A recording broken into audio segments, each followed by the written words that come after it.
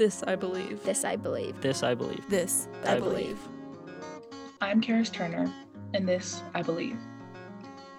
Dear Kaysha Lynea, it's funny how two people can look exactly alike and know so little about one another. At once we shared everything: toys, a womb, and bedroom. And now, next to nothing. At times I wonder if you would have played volleyball, how dynamic our duo could have been if you were a setter and I was an outside, how we would have had a chemistry that no one else could touch.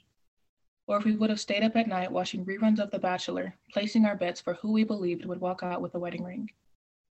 Or if you would have enjoyed some of the same food combinations as me, like hot Cheetos and cream cheese. Since the day you died, my fate was sealed. I was to work twice as hard to make up for what you couldn't experience. I put in 2 times as many hours on the court, I studied 2 times more, I laughed twice as much, I loved twice as hard.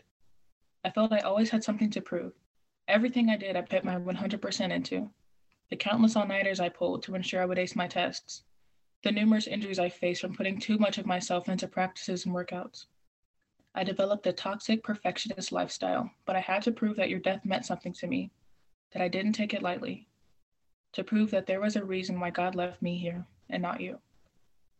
In 7th grade, I broke down after science class because I had not only failed the test, but failed you as well. I feared that I had let you down. I was afraid that you thought I forgot about you.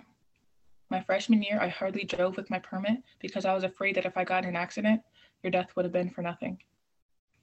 I could have let the survivor's guilt eat me alive. I could have let the thoughts drive me insane. But when I once asked, why me, I now ask who's going to stop me. And although I was too young to form an unforgettable memory of you, I wouldn't be who I am without you. You motivate me in more ways than you could ever know. The butterfly effect says that one event can change the course of everything.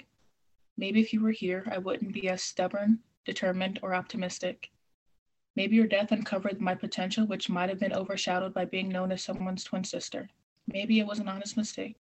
Your death changed the course of the life I was to live. You are my butterfly. This, I believe. Love, the one you left behind.